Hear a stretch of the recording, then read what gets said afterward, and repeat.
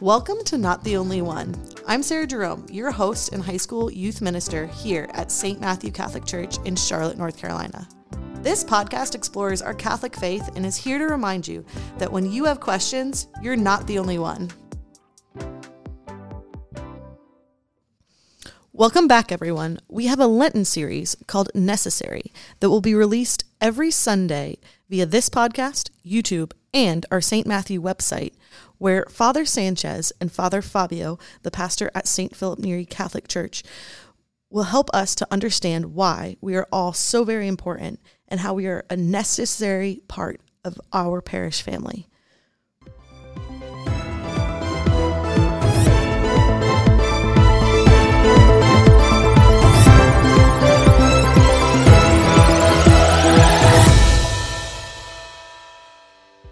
Greetings, brothers and sisters in Christ.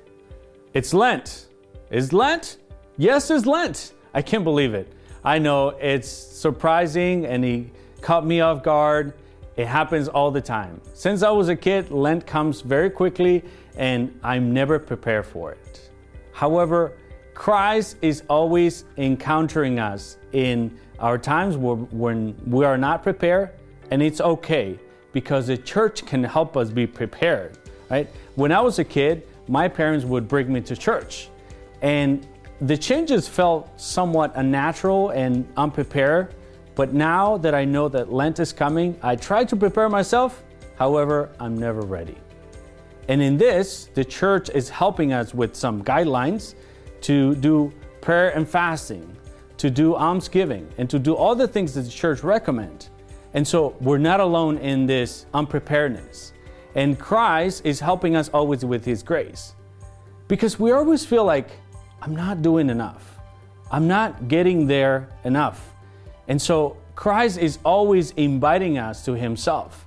And this Lent is a great opportunity to do all these necessary things that the church help us in or ask us to do so that we can get there, right?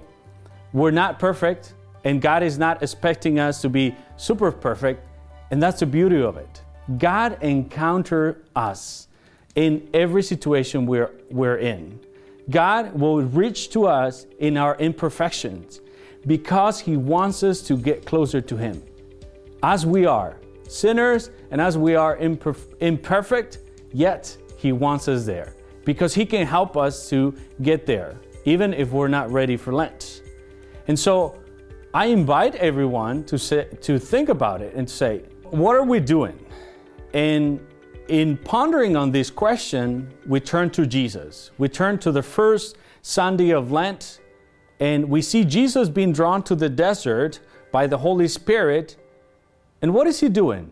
He's praying and He's fasting for 40 days. And that's why the church takes those 40 days and asks us to follow on Jesus' examples. To say, for these 40 days, I'm going to do something that will help me have a better relationship with God, that will help me feel more connected to my church. And so that sometimes is translated into, maybe I should go to Mass more often.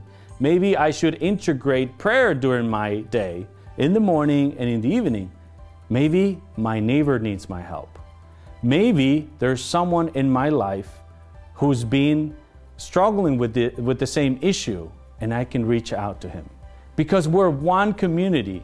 We're not this community or that community.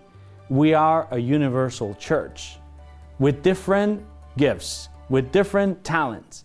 And that's why it's important to rely on each other, to reach out to each other, to keep accountable each other in the power of Christ.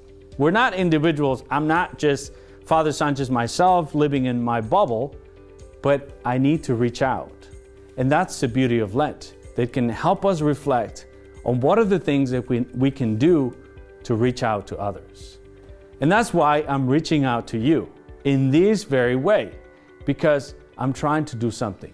What are the things that you're trying to do this Lent, even though you feel unprepared? What are the things that can help you make this Lent a different one? Make this Lent an opportunity to go back to your church, to go back to Christ, and to feel that connection.